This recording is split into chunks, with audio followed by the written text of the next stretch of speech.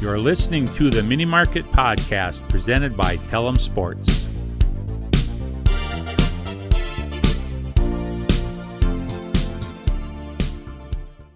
Welcome back to the Mini Market Podcast. Three-man weave again today. Isaiah headed west in Hawaii. Another special assignment. We have him scouting Pro Bowl locations. Future Pro Bowl, bringing it back to Hawaii. So for all of our listeners in Hawaii, we'll be out there soon. Hopefully we can relive that Kyle Rudolph MVP moment that we love so much. Yeah, that some have even compared to being more impressive than a regular season MVP. It's the greatest sporting event known to mankind. But I hope Isaiah landed and got, quote, laid when he arrived. Classic joke. Anytime you see lays in life, really, whenever somebody puts that on you and you're in high school or middle school, you're like, you just got laid. So that's always a classic. I also would hope he brings back a hula skirt because I could see Isaiah. He's kind of a shifty guy. I think he could kind of like wiggle out of one of those, get it busting, do a little hula dancing. I like that. He's got loose hips. Yeah, for sure. Loose. But it's been a while since we recorded. We recorded on the Friday of the NFL draft, so we missed some of the later selections in that draft that the Vikings made, and they had kind of an interesting third round. Lou, they took a quarterback. How are you feeling about Kellen Mond? Yeah, they took him, I believe it was the second pick in the third round. So kind of surprised. There were certainly some other areas of need that I thought they were going to address. I think we all were kind of on the same page. We were hoping they would kind of leapfrog up into the second round to get some guys. But they kind of did go all the way across the board. And Kellen Mond was kind of a surprise to me, actually. I've certainly heard of him. I think he was a 4-year starter at A&M, so he was a pretty good college player. And of course, Rick Spielman quoted him as one of the top players on our board. So just trying to make himself look good there. I feel like, oh, we got the guy we wanted all along. Convenient. We always seem to get the top player on the board, which is nice. But I do like the backup quarterback pick. I think we have Nate Stanley and Jake Browning, who are just guys that are really don't seem like they're capable of winning NFL games on a consistent basis. So if anything were to happen to Kirk Cousins, it's nice to have a little bit of a step up from those guys and or Sean Mannion. But the bit of a concerning thing is that there have only been 2 guys in the last 10 years or so from the third round who have made kind of any significant contributions in the NFL, and that would be Russell Wilson and Nick Foles. The other guy of note coming out of the third round was I had Mason Rudolph, but he was just more so went viral for getting hit over the head with his own helmet in the last few seasons. But then another thing, Dak Prescott was actually a 4th rounder. Some people forget, and he is pretty damn good. So, there's hope. There's hope for it. They're saying, he's a long-term plan right now. Kellen Mond is, so we just kind of have to sit back and wait and see. I don't know. It's interesting because it seems like it's almost a trendy pick in the way that he is, I would say, decently similar to the new school quarterback, right? Like his highlight reel was almost exclusively great run plays, which can obviously be a bit of a red flag at a quarterback. I'm looking at his stats, just kind of looking at his senior year. His completion percentage was the highest of his career at 63%. He threw for over 2,000 yards, but only almost 2,300. So really not anything too impressive there. 19 touchdowns, 3 TDs. That's good. His passer rating was pretty high at 147. So, the stats look good. He was playing in the SEC, which is, as Big Ten people, Quack. I would say the majority of us are Gopher fans. Quack. I would say it's tough to have to say it, but the Big Ten is not nearly the conference the SEC is. The SEC, they are getting people pro ready. The big dogs. Yeah, those are the big dogs, especially on the defensive side of the ball. The SEC just seems to have a lot of high draft picks and a lot of really impactful pro players. So he's playing against good people. It's just hard to say, it's kind of a crapshoot when you get out of the top 10 for quarterbacks. We would know that as well as anyone taking Christian Ponder. So And I'm not comparing him to Christian Ponder. We might someday, who knows? But yeah. That was actually going to be my comp. Oh, I actually whoa! had that. I had that in the holster. Our cycles are syncing up. Go ahead, Dog. I'll leave it there. That's the transition. No, but so I watched like a 12-minute highlight video of Kellen Mond, which was way too long. Yeah. Do not recommend. Can't But get like that you time said, back. it was a lot of runs and a lot of throws to wide open receivers. Mm-hmm. There was never a throw where he was like throwing anyone open. Well, And I mean, then isn't that kind of the thing with Mac Jones, though? That's what they're saying. His receivers are so good that they're just wide open all the time. Sorry, a little derail there, but no, that's fair. They did. like, I think that's the thing in college. But is like, I would say it's a little different at Texas A&M. Like Dalton's right. There was like 3 yards of separation, and then like he wouldn't always like throw him in stride either. So that's kind of a flag. But go ahead, Dalton. But when you look at some of the top line stats from Christian Ponder and Kellen Mond's last 2 years in school, their quarterback ratings are almost the same. Oh, no. Kellen Mond had a 131 QB rating and a 146.9. Ponder had a 147 and 135. Their yards per attempt are both 7.1. Their completion percentages are almost identical, 61 and then like 68 for Ponder, 63 for Mond. I mean, they have very similar statistical profiles, and they're both guys who can make a little bit of action happen with their legs. And then the question is, is their arm going to kind of come around? I think Mond has more arm talent. That's kind of weird to say as a guy who went in the 3rd round compared to Ponder, who went, what was it, 12th overall? But it was high. It was very I don't know. I mean, high. Ponder was definitely an overdraft. Mond, I feel like he went kind of where everyone predicted. But to me, it was kind of eerily similar because I got those vibes from the highlight reel of Mond. I was like, this is kind of like Christian Ponder coming out of college. Like, it looks similar, and then their stats lined up a lot. Like the usage, the completion percentages, the QB ratings, they both had decent rushing touchdowns and stuff like that. I think Mond was a little bit better as far as like gaining yards on the ground. He might be a little more athletic than Ponder, but I don't know. You hate to hear anyone compared to Christian Ponder as a Vikings fan, because that was just like the worst couple of years. I mean, this is like kind of going off on a tangent, but Ponder is basically the reason that the Vikings didn't make like a Super Bowl run, because they had a great defense. AP was the greatest player in football for like a 3-year span. And we had Christian Ponder who couldn't throw the ball more than like 7 yards. And we still managed to get to the playoffs on the back of Adrian Peterson. Like, if they just had a competent quarterback, they would have been probably an NFC favorite, but instead they snuck in as like a 10-6 wild card. Right. Like, he was less than a game manager even. Yeah, but there was also a report that the Vikes were trying to move up or possibly take Justin Fields had he been at number 14. They kind of were covering their tracks a little bit and saying, like, I believe they refused to say the details of the trade or the interest of the trade, anything like that. But they said they were looking at Rashawn Slater, which I would have loved, who went at 13, I believe, right before us, or Justin Fields, who ended up going to the Bears. So that would have been very interesting, because if Kirk Cousins starts to slip a little bit, he's got all this guaranteed money. I believe it's all fully guaranteed now, that if he starts to slip up a little bit, then fans are going to be calling for Justin Fields. And then we just have this guy who's just making, $45 million a year sitting on the bench. That would have been a bit dicey in my mind. So I'm kind of glad, but also, it would have been pretty cool to have Justin Fields as kind of the like solidified as the next quarterback. We don't really have to worry about that. So yeah, I have a hard time with those things. It seems like every year, it's kind of like the joke about the Twins every year. Like, oh, the Twins made their best offer to one of the top free agents, and they just didn't want to do it. And I'm guessing at times that's true.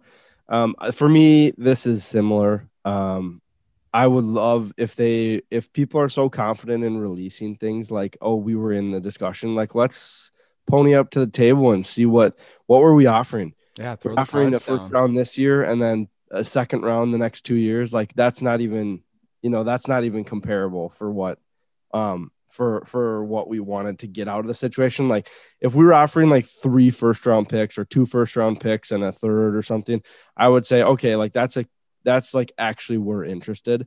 But I don't think you can judge the level of interest until you know what we were offering, right? Because I got to imagine there are a decent amount of NFL GMs that offer, I wouldn't say like embarrassing low, but like low ball offers, right? To be like, hey, let's see if maybe they have an interest in moving back or whatever. But I don't know. I just have a hard time believing that the Vikings were really trying to make a move. I feel like that would go against them trying to support Kirk Cousins if that's what they want to do. Like I think taking in the second round, even though it's early in the second round, right? It's like almost a first round pick, but in the third round, that's even better actually. But taking Kellen Mond in the third round, it's like, okay, that's something for the future. That's I think you can almost put that into like the project category where you expect a third rounder to wait a couple years. So for me, I don't really know if I totally buy that we were moving up to try to get Justin Fields, but it's always fun to flirt with the idea. I also have a tough time because it seems like this season, Spielman and Zimmer's seats are hotter than they've ever been. They're both sort of on the hot seat to produce this year. So I have a hard time believing they would have given up assets to pick a guy that would be unlikely to contribute this year unless everything went crazy pear-shaped and the ship started sinking and Kirk Cousins was a disaster. That just doesn't seem like something you would do unless they're trying to buy themselves a couple more years to say, hey, we have Fields in the waiting. But it doesn't seem to me like something you would do if you're trying to save your job. Right. Mm-hmm.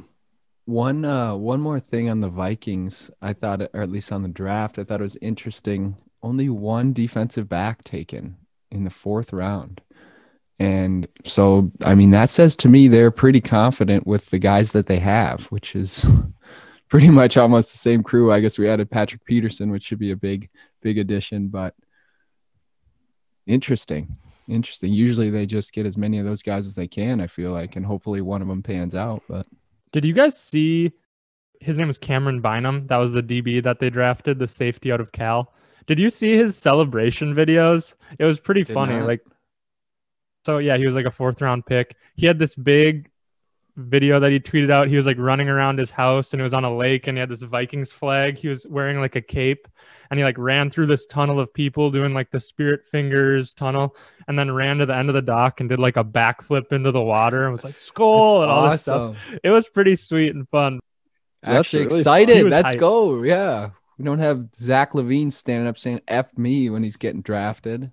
We got a guy. This guy wants to be here. Let's go. Because I think he was a cornerback, Bynum, and he was slow. Like he ran like a 4.58 at the combine or at the Cal Pro Day. So now they're moving him to safety and hoping that his speed won't be as much of a hindrance. It's kind of interesting how that works. Like, and this, I don't want to get too deep into it, but how you can move somebody from corner to safety, and safety in theory, right, covers like a lot more of the field, but it works because you're not having to like move with a body. So that's why it's like funny that the open end speed matters so much, because a lot of cornerbacks, I feel like the biggest problem is shadowing receivers. And maybe I'm wrong about that. Maybe the biggest problem is just when a receiver wants to run a go route, they can't stick with him. But it's funny to think that like you move him to a position that's in theory like trying to cover more of the field potentially. But maybe it's like a strong safety situation, and then he's more covering tight ends and playing more of a Harrison role. But I always think that's kind of just interesting that like it makes sense for a lot of people to move a slower corner to safety. But maybe it's just because there's less individual responsibility, no really little to no one-on-one coverage that way. Less exposed. Yeah. But yep, there you go. Yeah, one last thing I've got at least. Vikings signed an undrafted tight end out of MSU, Minnesota State, Adam Thielen's old alma mater, where I believe everyone knows. He walked on and had a $500 scholarship, made it all the way to the NFL, no big deal. But this guy, Zylstra, now holds the career record for receptions, receiving yards, and receiving touchdowns. So watch out, Thielen. Coming for you. Yeah, so this guy is, I believe if I read correctly, he's from New London Spicer, so kind of central Minnesota. Obviously, we know about Brandon Zylstra, the Concordia Cobber that signed with the Vikings, and now I think he's actually on Carolina's roster. Um, but yeah, I remember when Zylstra kind of decided to go to MSU, he was a pretty high recruit within the Division II level, and a lot of people were pretty much saying middle of his freshman year, like, oh, this guy's the next Adam Thielen. He's obviously a lot bigger, at 6'4" and like 230, but yeah, he had a heck of a career at MSU, and it seems like with the bigger size, they're moving him to tight end. But it's funny, he definitely lived up to the hype of being kind of the next Adam Thielen in terms of the record books concerned. So yeah, I think that's exciting. I think it'd be really cool if this was another one of those fun stories, where a local Minnesota guy went to school here, becomes a bit of a stud in the NFL, or at least a comparable pro where he gets some snaps within the next 3 years. That'd be pretty exciting. Yeah, I'm hoping he really does pan out as kind of another pass catcher, because I really like when we have two tight ends that can catch passes. Like we had Rudy and then Irv Smith the last few years. Now with Rudy gone, we've got Conklin, who is to me more of a pat or not a pass catcher, a pass blocker. So if Zylstra can step in kind of that other role, kind of forgotten role almost, if you will, kind of hide him out there, and then he can do a little Jimmy Kleinsasser rumble down the middle untouched for a couple of yards. Yeah, I feel like I don't see him probably contributing this year, with No. Irv Smith and Conklin, but maybe going forward. Like you said, I think Sneak in years, there. Yeah. Yeah, that'd be great. Do other NFL teams have this where they keep picking up these guys from non-D1 colleges that are local? I wonder if this is a Minnesota thing because Minnesota only has one D1 program. I mean, not counting St. That's a Thomas, I good guess. point. You know, there are all these local kids who stick around, are actually good athletes, but maybe don't get recruited to D1 schools because there aren't many in the area, play at like D2 or D3 colleges, get very little notoriety. So no programs or professional teams are interested in them. So then the Vikings sort of have this advantage of just because they're local, they have these sort of untapped raw athletes, maybe at the D2 or D3 level, who would have been D1 athletes had they lived in an area with more schools. Strategic advantage. Very good point. That is actually pretty interesting. I don't know. I wonder if there are a lot of those. Yeah. It might just be because we're local, so we're like, oh, we have Thielen, like Zylstra made the team, all this. Maybe there are guys like that on other rosters. Just seems like the Vikes every year they've got a guy There's like at that. least one guy, right? Like it feels like there's at least one every year. It doesn't look like there's necessarily a trend. Atlanta Falcons signed some offensive tackle from South Dakota School of Mines. Love it. So that I wouldn't say that's necessarily local, but seems like a smaller school with a particular angle on studies. Talk about a story there. That guy makes it. Yeah, that's great. But other than that, like I don't see a ton of. I guess the Cowboys have a couple that are from like local schools, more or less. But I don't know if there is a ton of that. And I would think the Vikings. Would you say the Vikings maybe do this once a year or less than that? Every couple of years they'll sign like a local person. I think there's a lot of like rookies that get invited to the rookie camp that are probably local, even from the MIAC or the NSIC. So, but I feel like they rarely make the team. So. But that's exciting. Well, someone to keep an eye on. It's fun to root for local guys, local underdogs. For sure. But let's move on to the Minnesota Wild, Connor. We've been riding high all season on the Minnesota Wild, and they seem like they're kind of hitting a stride, rolling into playoffs coming up soon. But how are you feeling? What are your thoughts on the Minnesota Wild? Feeling good. The Wild have points and what is it? I think their last 8 or 9 games, I think, because it seems like every game they play now goes into overtime or they win. So the Wild are getting points. Take a peek at the NHL standings as it sits on this Sunday morning. The Wild are 1 point back of Colorado for the second spot. Vegas has pretty much all but sealed up that top spot. All they need is one more point, I think, and that top spot is sealed up for them. Colorado does have one game in hand, so they have 3 games left. I think the Wild just have 2 games left, if I'm correct. Yep, both against the Blues. So Ouch. Couple L's. Yeah. Shit. so that's tough, but we actually did just split with the Blues though recently. So both games went into overtime, but that's pretty much fine. The Blues have already sealed the deal. They're in the playoffs, so the playoff picture is set. It's just how it's going to shuffle around. One thing to note is the Wild this season have been really good at home. One of the best teams in the NHL at home. And similarly, Vegas and Colorado are exactly the same. Pretty much Vegas is 21-4-2 at home. Colorado's 24-2. And the Wild are 21-5-2 at home. So home ice advantage could be crucial for that first round playoff series. Obviously, the Wild are not going to catch the Vegas Knights for first place in the division. But if they could pass Colorado, which would probably mean winning both of the St. Louis games, which is a tall task. But if they could pass Colorado and get home ice advantage in that first round, that would be huge for them. Vegas is obviously no joke. Their top line is insane. They have huge upside on their front. Their front 2 lines are really strong, way better than I would argue the Wilds.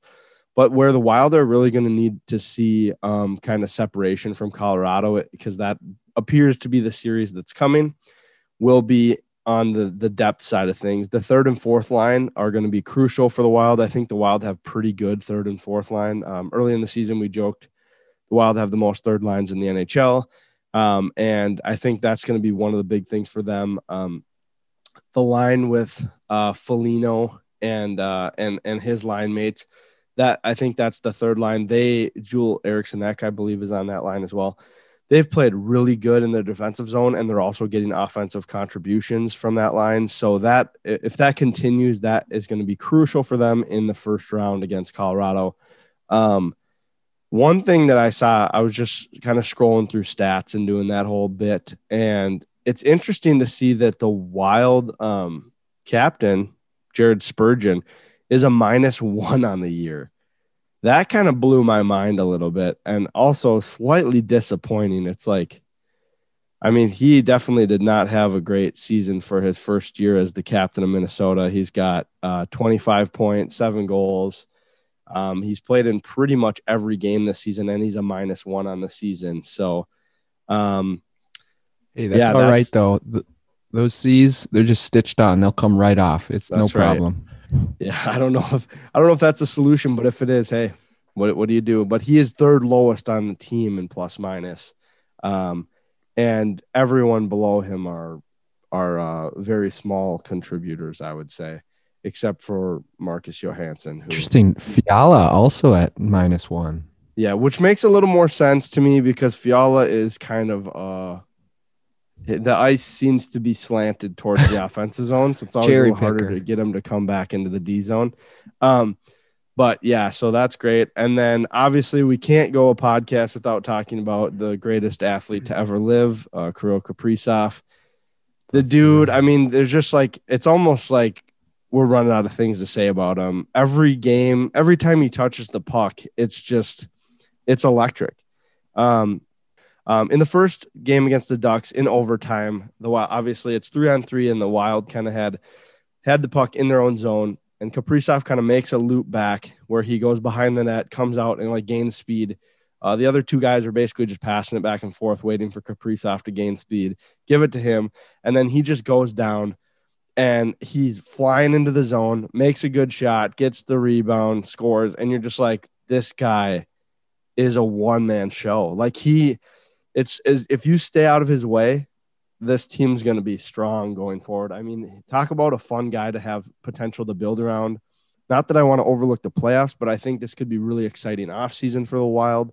There's some good options to make moves to bring in a top line center. Obviously that there's more to come on that, but for right now, super excited about the Wild.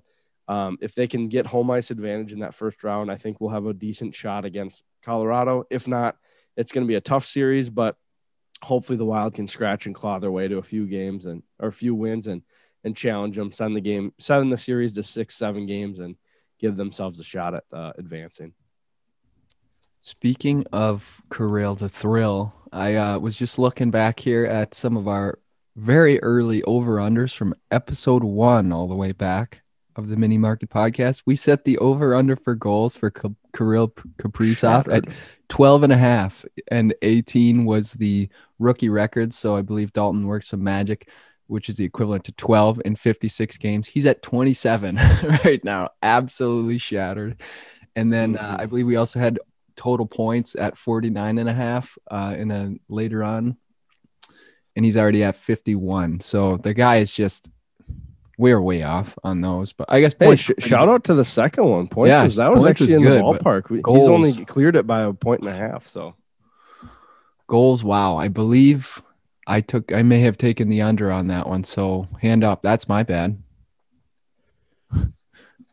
I may have as well. I don't know, but tough. That's one of those over-unders you don't mind losing. Right. You're pretty comfortable when he shatters an over-under. You pick that's a safety bet right there. A little safety squeeze. Yeah, he's legit, man. What are some? I'm trying to think of a comp for Kaprizov in other sports, like in football, like a Lamar Jackson. Yeah, or maybe I guess he was an MVP. So maybe that might not a Pat. I was gonna say Pat Mahomes just for like the excitement factor, but like he's not quite to that like far and away best at his position right now, right? Well, maybe like a Kyler Murray, like an exciting guy. Murray can run and throw. Kaprizov can score and dish it. I think that's one of the better comparisons because I was trying to think. Pretty good.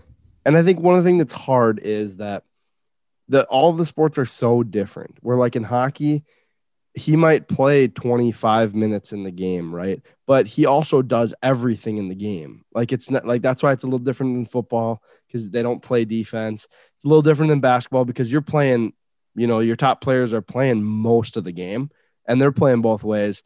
But yeah, I would say Kyler Murray's a pretty good comp for him because Kyler Murray's dynamic. He's electric.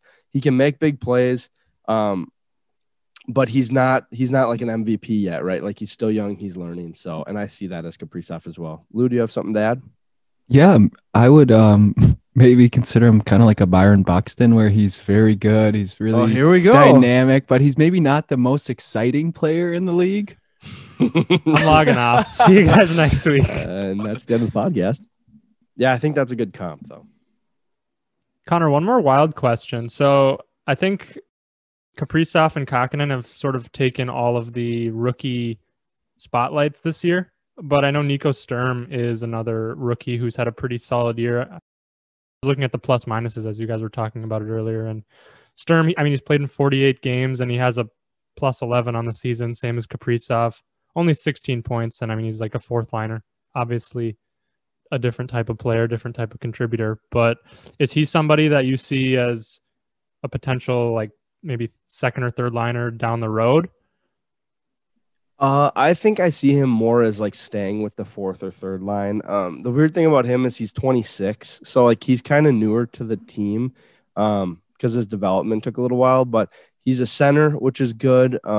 We've always said, there's not a lot of center depth, but hopefully that's a piece there. I got to think the Wild are looking to add a number one center somehow. And then with Marco Rossi, hopefully being a contributor next year, I see Nico Sturm probably in the long term staying at like third line.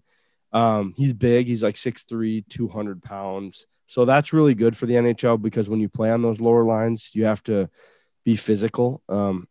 That's kind of a underrated part of the game right now is they're obviously trying to get rid of fighting, not get rid of it, but just minimize fighting because of all the head stuff. But checking is still like such a massive part of the game, especially on those lower lines. So he's a good contributor there. I think the stuff that I was reading in the preseason from various Minnesota beat writers and things like that, a lot of people thought Nico Sturm had a really strong preseason. And so a lot of people were kind of predicting him to have a pretty solid year, which I would say the stats for where he's at in the lineup are pretty good. And to have a plus minus of plus 11 in 48 games is really strong. And that's really promising. So I see him staying on the lower lines, but I think he's a solid contributor and somebody they want to hang on to. And he's an Augsburg guy, not Augsburg U in Minnesota, but he was born in Augsburg, Germany. Yeah, so just Augie Tech. Yeah, shout out you my- kind of respect that enough. a little bit. He's an Augsburg guy. He also, his birthday's pretty close to you and Isaiah's, so which is coming up here. He actually just turned what, 26. 26, the big 2-6. So hey, happy belated birthday to Nico Sturm. Should we sing him happy birthday? I think we should. Happy birthday to you. Thank you. You want to close it out with some Twins talk? Yeah, let's get to the meat and potatoes now, finally. Oh, The Lovable Losers, your 12-20 Minnesota Twins. Oh. Absolutely brutal. They just lost a series to the Tigers, right? Yup. Lost 2 of 3 to arguably the worst team in baseball. Well, not arguably. I think the Tigers are probably the worst team in baseball. Yeah. Unless you want to argue that the Twins are the worst team in baseball. Wow. There you go. Because the 4th game of the Tigers series was postponed, the Twins did lose 2 of 3 to the Detroit Tigers. And their bullpen cratered. I don't know if we necessarily even want to get into all of the things that are wrong with the Twins, but it seems like we can't. no. I mean, people hate on Rocco Baldelli, but you can, if you're watching the games, you can see he's just like floundering and trying to figure out what works because nothing is going right. it's like we obviously have these guys that are playing well and some guys aren't, and it's just like we can never put together a complete game. It feels like we'll have maybe a pitcher who's doing really well and a couple guys in the order, are hitting bombs, hitting doubles, getting on base, and then everyone else just like sucks, or like the defense is bad, or like we get to the bullpen and then the bullpen falls apart after like we put together a pretty good game up to the 6th inning or something like that, and it's just frustrating because what's the solution? We just need these guys to get on the same page, I feel like, but it's just not happening. And like we can't really blame it on injuries. I know Donaldson was out, but other than that, I mean, we had the COVID issue, but still, like, it's a mystery because I was thinking this morning, thinking back to our preseason predictions, we all had them high 80s, low to mid 90s wins, and that just does not look like it's going to happen right now unless they go on an absolute tear. So, like, this team was supposed to be good, and they're just not. It's just baffling. Yeah, it's frustrating. One thing I did do is a little bit of research, just kind of looking at team ERA, and it looks like one factor that could be helpful for the Twins is if we could get more night games. So with my research that I did, the Twins Analytics. are 11th in the league in ERA in night games. Disclaimer, there have only been 5, so that could be part of it. But we're going to ignore that for now. 3.74 clip. So 11th in the MLB. And day games, ding, ding, ding, red flag here. 4.54 ERA. 24th in the MLB. So you got to start to wonder, Get the eye black out. are we partying too hard at night? We can't get up. We can't get motivated for a day game the next day. To me, it's an accountability thing at times. You know what? If you want to go drink and party the night before a game, that's fine, but I need you to be ready the next day. All jokes aside, it's just frustrating. Like, it feels like the pieces are there. I think the big red flag coming into the season was the bullpen, and that has been glaring at us in the face all year, where they thought they addressed it. It appears that we haven't addressed it thus far. A lot of late inning blown games from our bullpen. So that's frustrating. I'm going to choose to keep the faith and think we'll go on a little run here at some point and get us back in the playoff picture. But it's definitely not looking like we had hoped with being division champs for the, I believe, 3rd year in a row. But Yeah. that's looking like it's going to be tougher and tougher to accomplish. Yeah, I know we've talked about it a lot, but like Colome was supposed to be like the guy. Like he was the one guy like I was confident in because of his track record. And then I was kind of a little more nervous about like Robles, and it's been the complete opposite. Robles has actually been like fairly decent. He's not great, but Colome is just brutal. And I know we've talked quite a bit about Dobnak. He's slowly climbing back up out of that. I think he was at like an 11 ERA or something, but he's down to 8 now. So he's slowly coming back up. Hopefully he can turn it around. I would like to slightly defend him. I know we love him on this podcast, but at the end of the day, if he's the reason we're like thinking we might be losing, that's a red flag, no. 'cause Yeah. he's not like he's not like the top end of our rotation or our bullpen. So while he is a important and valued member of our team and honestly this podcast, Randy, hope you're doing well. You can't put too much on him. I do just want to point out that he is in AAA right now. So he is literally not in any way a part of the Twins' success or failure. They did send him down to make some room in the bullpen. I think we need to start a mini market pod Randy Dobnak tracker, because I did not know that.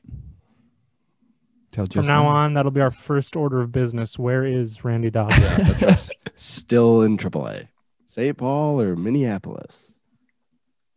I have a picture in my head of like Rocco Baldelli is on a little boat, and there's a hole in the boat and water is coming up through it, and he patches that hole, and then all of a sudden another hole springs up, and then he patches that, and then 2 other holes spring up, and he's like constantly doing this thing where he's jumping around. He's trying to hold all of the holes closed. It's hard because you can only do so much as a baseball manager. Like you put your guys out there, and then it's out of your hands, really. You have, you can put guys into situations, but that's about, they still have to go and deliver. Like it's out, like you said, it's out of his hands. Like Tyler Duffy, he started off the season poorly, but then he had pitched really well for a couple weeks. So then in Saturday's game, it's a 2-2 game in the 7th inning. He brings Duffy in. Duffy promptly gives up 4 runs in 2/3 of an inning. I mean, that's probably the optimal play, is to bring in a guy who's been hot for a couple weeks, who's been pitching well, has a proven track record, and he blows it. And then Colome, they had demoted him because he'd been pitching really poorly, and then they decided to use Rogers. Rogers had been pitching well all season a couple of games ago, and then he blows a save. You can only blame the manager so much. Like I see all these people on Twitter saying fire Rocco, fire Rocco. Yeah. I don't get, like, what do you want him to do? Who do you want him to put out there? He had to put Derek Law in a game that was a tie game. Like, who's Derek Law? What do you want him to do? Mm-hmm. I guess we could pitch Tortuga every game, but for entertainment purposes. He was someone I wanted to talk about. An option. He's still producing very well, actually. I think you said it a few episodes ago, where like he's just our utility guy, but he's like playing so well that he would be like borderline a starter, like a solid contributor on like most MLB teams. So it's nice to see him. Fan favorite. Love that guy. Yeah, to get back onto the manager Rocco Baldelli topic, I agree. I think a manager does not separate you from like. I think a manager probably has an impact, and maybe this will get roasted, on out of 162 games, probably like 20. In my opinion, the team is just going to do what the team does a lot of times. Like, I once heard an analogy that like you're going to win 60 games, you're going to lose 60 games, and the other 42 is kind of what actually matters. Like, nobody really goes too far below 60 wins. Nobody goes too far below 60 losses. So it's kind of like that's a given, what you do in the other 42. And I think of those 42, I bet Baldelli has an impact on 10 or less of them. Like there's just, I think putting that much blame on him, you can see, as Dalton mentioned, he's putting different guys, which appears for like the average, maybe a little like dedicated sports baseball fan, like he's putting the right guys in, like the guys we're paying the money to be in these positions that are, like you said, Dalt, like he's putting hot hands in, which is what he's always done. And it's just not working out. Like plain and simple. I think in MLB, you got to put way more blame on the players than you do the coaches, because unless they're just setting the wrong lineups, which it doesn't appear to be that way, I mean, if he pulls a starter, there's been some of those situations this year, but it's not an every game thing. It's like, oh, why did he pull the starter? Why did we go? It's just, I think, like you said, the majority of this is just on the Twins. We just got to play better. We need to really pitch better on the back end as well. Okay. Okay, well, the Twins suck and we're all sad about it, but we'll move on. Let's talk some bigger picture baseball here. So obviously baseball is the game we love, but generally it's kind of getting hurt because games are taking like 3.5 hours and it gets boring at times. Did you know that between balls put in play, on average, it's 3 minutes and 50 seconds? Wow. That's not that exciting if you're not like a baseball purist and you right. don't... And people get upset about how long it takes between an NFL play, and that's what, 35 seconds, 40 seconds. You bring a kid to the game and someone hits the ball and then, okay, now I have to wait 4 more minutes to see people run around. People aren't going to games to watch cool pitch sequences and watch a pitcher outthink some the of hitter. us are. But yeah, baseball's hurting. And so what we're going to talk about some potential rule changes. MLB's commissioner's office is obviously trying to address this. They're putting in some new rule changes at different minor league levels to sort of test them out, see how they work, how they affect the game. So we'll do some quick hitters. Just tell me if you guys like this, don't like this. Any quick thoughts, keep it under, like 30 seconds. First one, a 15-second pitch clock. So once the pitcher gets the ball back, they have to throw their next pitch within 15 seconds. If the pitcher violates it, a ball is added to the count. And then there's a second twist to that where the hitter can't leave the box. And if the hitter's not ready to hit at that time, then a strike is added to the count. So it can sort of go both ways. Does that including like the pitcher taking the sign, like getting a sign from the catcher? Yep. Once he catches the ball, yeah. That is not a lot of time. 15 seconds is really not a lot of time. The thing I'm thinking about though is with the batter also, like, can he just like keep his 1 foot in the box and keep his hand up? Like, our umpire is just going to give him the time no matter what then? Like, I don't think so. It's quick. It's going to be speedball. I think you're going to see some guys taking their sweet ass time walking up to the plate. But what's your opinion on it? Do you like it? Do you not like it? I like the timing, but 15 seconds seems way too short to me. What would you set it? I mean, I would give him at least 20, 25 maybe, because like, well, Lou wants to slow the game down. Let's get slow it down. For me, I love it's a love for me. One of my biggest things I hated as a pitcher was when batters would step out of the box, maybe go like 3 steps and take that like big G hack. Because I hate that. Why? Yeah. I don't know why. Just some people like it. I may or may not have thrown at people for that exact reason in town ball games. Nice. That is unknown. 15 seconds. Lou said it. Seems a little quick. Maybe could do 20, but I love the idea of speeding that process up. As a pitcher, as a JV coach, more than anything, we waste a ton of time with guys running the ball, walking around the mound. It's just so annoying. So love for me. I like it too. It's especially noticeable late in games. Alex Colomé takes over 60 seconds sometimes between pitches, and it's brutal. I love the Twins, and it sucks to watch them because of that. An interesting thing too that might take into account is like, one of the things a pitcher can do is like hold the ball if there's a runner on to make him uncomfortable, and now you just can't do that. Well, that actually leads into a second one here, Lou. Pickoff limits, max of 2 step-offs per batter. That you can throw it over to first or second, or just step off to reset the signs. You only get 2 per batter, otherwise it's a balk. What do you think about that? You can take the lead. I love it because it adds another element of surprise, because if you step off twice to throw over, then that runner on first can go on first movement because the pitcher can't step off again. And I like that it adds that extra aspect too, because stolen bases are fun and more strategies fun. You're going, and that's the thing. It's like, it just gets you on edge, like a 3-2 count, 2 outs. Everyone's on edge, but you just know, it's like, okay, I can take as big a lead as I want here. Pretty much, he just can't step off. Like, could he just go start walking to second base? Like, I hate it. I think you can't do both like the 15-second timer and the pickoffs for me. Like, that just doesn't seem Like there's got to be some sort of gray area where you can hold the ball and like prevent that. But I hate the idea of limiting pickoffs personally. I think that's dumb. All right, well, and here's the next one. Smaller strike zone. To encourage more balls being put in play. Strike zone move above the knees to the belt area. I am okay with it for a trial basis. If this leads to more walks, I'm insanely against it. If it leads to more balls in play, that's great. If it leads to more walks, I am adamantly opposed. Yeah, it's kind of the way I was thinking about it too. Like it's supposed to have more balls in play, right? But the way I see it, pitcher or hitters are just going to be more selective and they're going to be taking more pitches, I think. So I could see it maybe. I mean, it might lead to pitchers throwing the ball over the plate more, which would hopefully cause more balls in play. But if it goes the other way, it would be probably detrimental to the game where it's making it longer with guys that are just getting walks all day long. So did you like it or not like it, you say? I don't like it.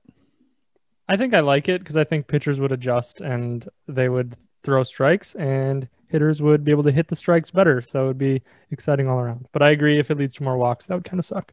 Here's what we do. 100 miles an hour, strike every time, but shorten the distance of the mound. Injuries. Good segue again, Lou. How would we feel about a mound that's further back? One minor league this year, second half of the season, they're going to pitch from 61 feet, 6 inches. Wow. The estimate is that will add 1/100th of a second in reaction time for hitters, which equates to about 1.5 miles per hour on pitches. So a 96 mile an hour fastball will seem like a 94.5 mile an hour fastball being thrown from 61.5 feet instead of 60.5 feet. Connor, as a pitcher, how would you feel about getting moved back 1 foot? I don't like it. I think I don't know. I think there's a reason why it's been at this distance forever, but I can understand them wanting to move it back because they have brought the mound down before. Famously, Bob Gibson was like dialed in. He had like the lowest ERA of all time in a single season, and then they took the mound height down to give hitters a chance again. So I could see it happening, and if it does, whatever. But personally, I'm not a fan. I don't mind it. So I'd be for it. But one interesting thing you talk about the mound being lowered. So some people have said they should lower the mound again. And there was an interesting study that came out that pitchers now, they work a lot with high fastballs. Like that's how they strike guys out now is higher fastballs. And those are actually more effective from a lower release point. So lowering the mound would increase the efficacy of high fastballs, which might actually increase the number of strikeouts. So it might have like an adverse effect. Whoa. So that's kind of interesting. That's really interesting. I would think the opposite, but the more you know, as they say. Lou, what do you think? Mound being moved back a foot? I mean, I don't really like it either. I think the guys are so good now. 1 foot's really not going to make that big of a difference. I say just leave it. Lou's like, if it ain't broke, don't fix it. Yeah, exactly. Fair enough. All right, 2 last ones here. Kind of a funky one. Larger bases. So standard bases are like 15-inch squares. One minor league is using 18-inch bases this year. Sort of a double whammy. One reason is for safety, to give players a little bit larger area to sort of operate, hopefully reduce the amount of collisions at like second base. But also to encourage steals. They think it gives you an extra 6 inches, 3 inches on both ends, and steals a lot of times are bang bang plays. I'll show you an extra 6 inches. To cut you off, 3 words: grasping at straws. This is I could not be more indifferent on this. Like, who cares? A bigger base, like this is just turning into a clown show at certain points. Like, if they want to do it, I'll allow it. If they want my approval, I'll give it. But overall, I'm just like, who cares? Bigger bases. This is probably just them and big base companies in bed together trying to push product, man. We got deadlines to meet, and they're trying to push products. This is egregious. Big business. Yeah, this one just seems like you said it best, Connor. Grasping at straws. Like, what are we doing here? At what point then do we just go to that pill base that they were using in Little League at first, so you could just the runner can step on the one side, first baseman's on the other side. But let's do that, and mean, then every base have the orange base and then the normal base. But if you touch the wrong color, automatic you have to touch your side. Automatic ejection. You have to. Let's challenge the depths of these MLB teams. Yeah, there we go. I think it's fun. I think they should double the size. Yeah. 30-inch bases, big squares, big old. Just make it a circle platform. then. Did you guys sorry to derail. Did you guys ever play mat ball or in high school? It was like when you have like a big. Oh yeah. Let's just do that. Screw it. Let's just make them bigger than human-sized mats laying on the ground that you can go touch. Then you don't even have to be close to the first baseman. No injuries.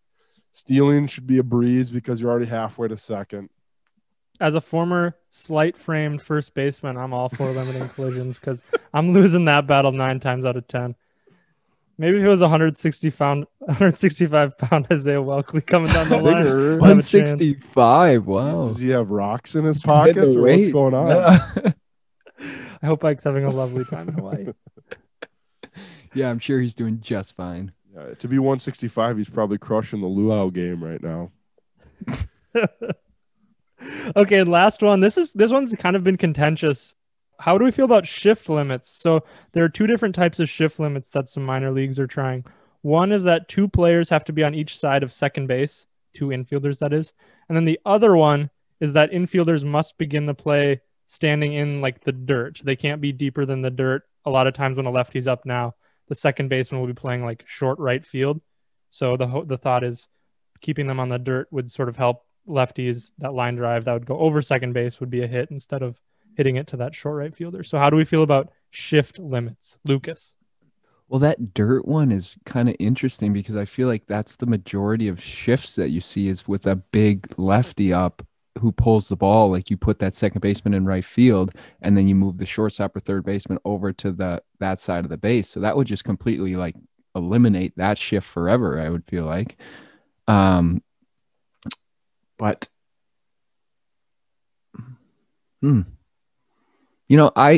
I like this one. I'm not a huge shift guy, I don't think so. I'm learning you're an old-fashioned guy. Yeah, you like it the way it is. Guy. You like the game how it is. Keep them where they're at. Put an X on the. No, don't do that. But no, I don't like this one. Wait, what? You just said you liked it. Did you just flip-flop? Wait, no, I said I don't like Wow, it. the ultimate flip-flop. You said you do like it. You just said, said, I kind of like this one. No, I didn't. And then 2 seconds later, you're like, I don't like it. No, I said I don't like No, shifts. you did not. We can. Yes, I did. Check I play it baby. back. Play it back. Wait. So you don't like shifts, so you do like the shift limit, or you don't That's like where the shift confusion limit? is. You said Okay, you do there's like the the rule. confusion. Yeah. Is that what you're staying with? Yes. Oh. Wait.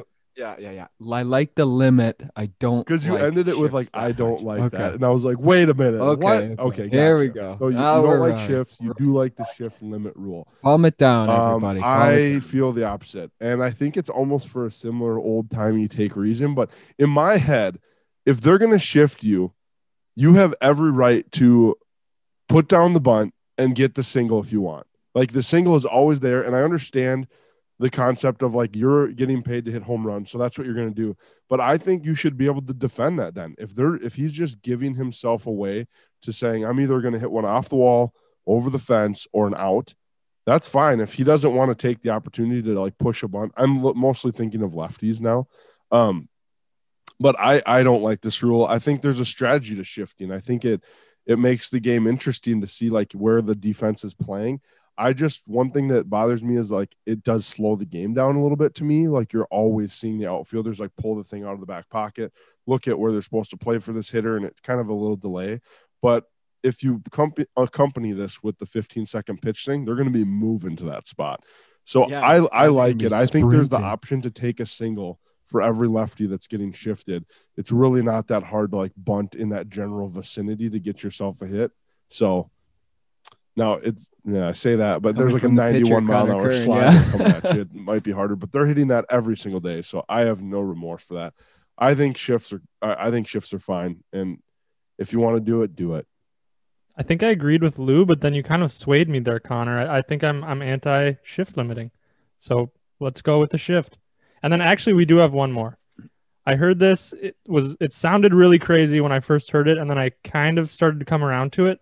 How do you guys feel about making a walk worth 2 bases? You get walked, you go straight to second base. I hate that. it. Hate that.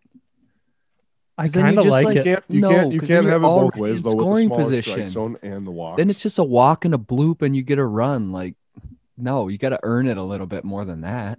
But don't you think pitchers would adjust and then they'd start throwing strikes? So then the game would be more exciting because players would be hitting the ball more because now Well, you if you walk do a guy, the guy goes walk- to first base. That doesn't like pitchers think they can strike the next guy out.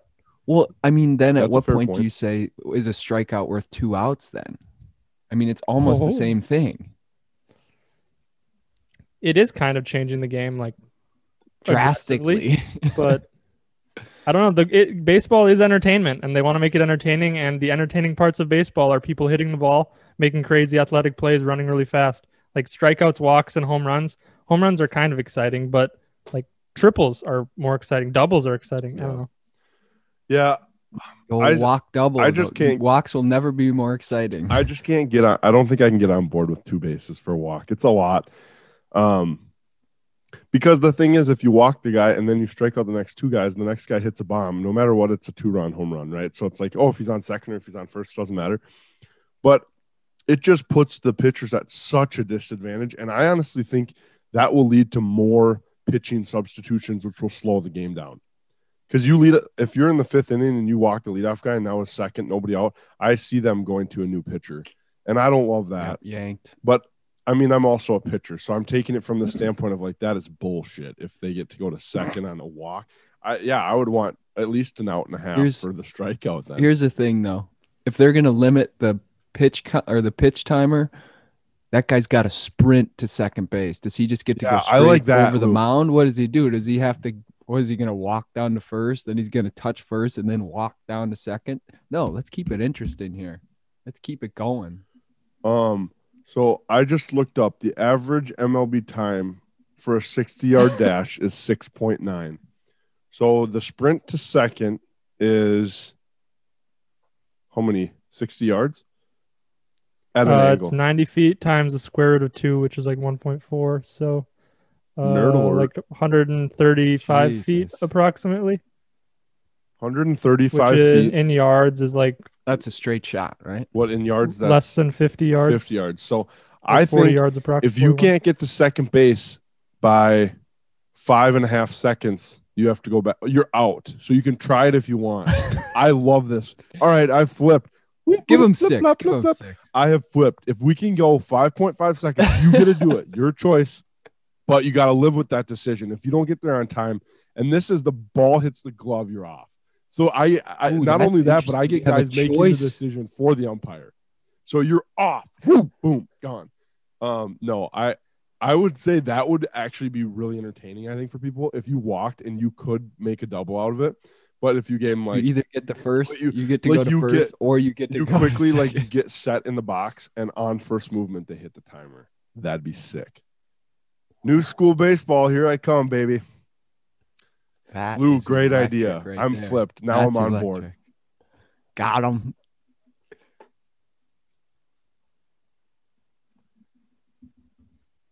All right, well, that's going to do it then for this week's Mini Market Podcast. We've got a couple guests coming up, so be sure to tune back in. But this was the Mini Market Pod presented by Tellem Sports. Follow us on Twitter at Tellem Sports. Check out our blog at tellemsports.com. I was Dalton here with Lucas and Connor. See you next week. Go Wolves. 3-man weave. Bye.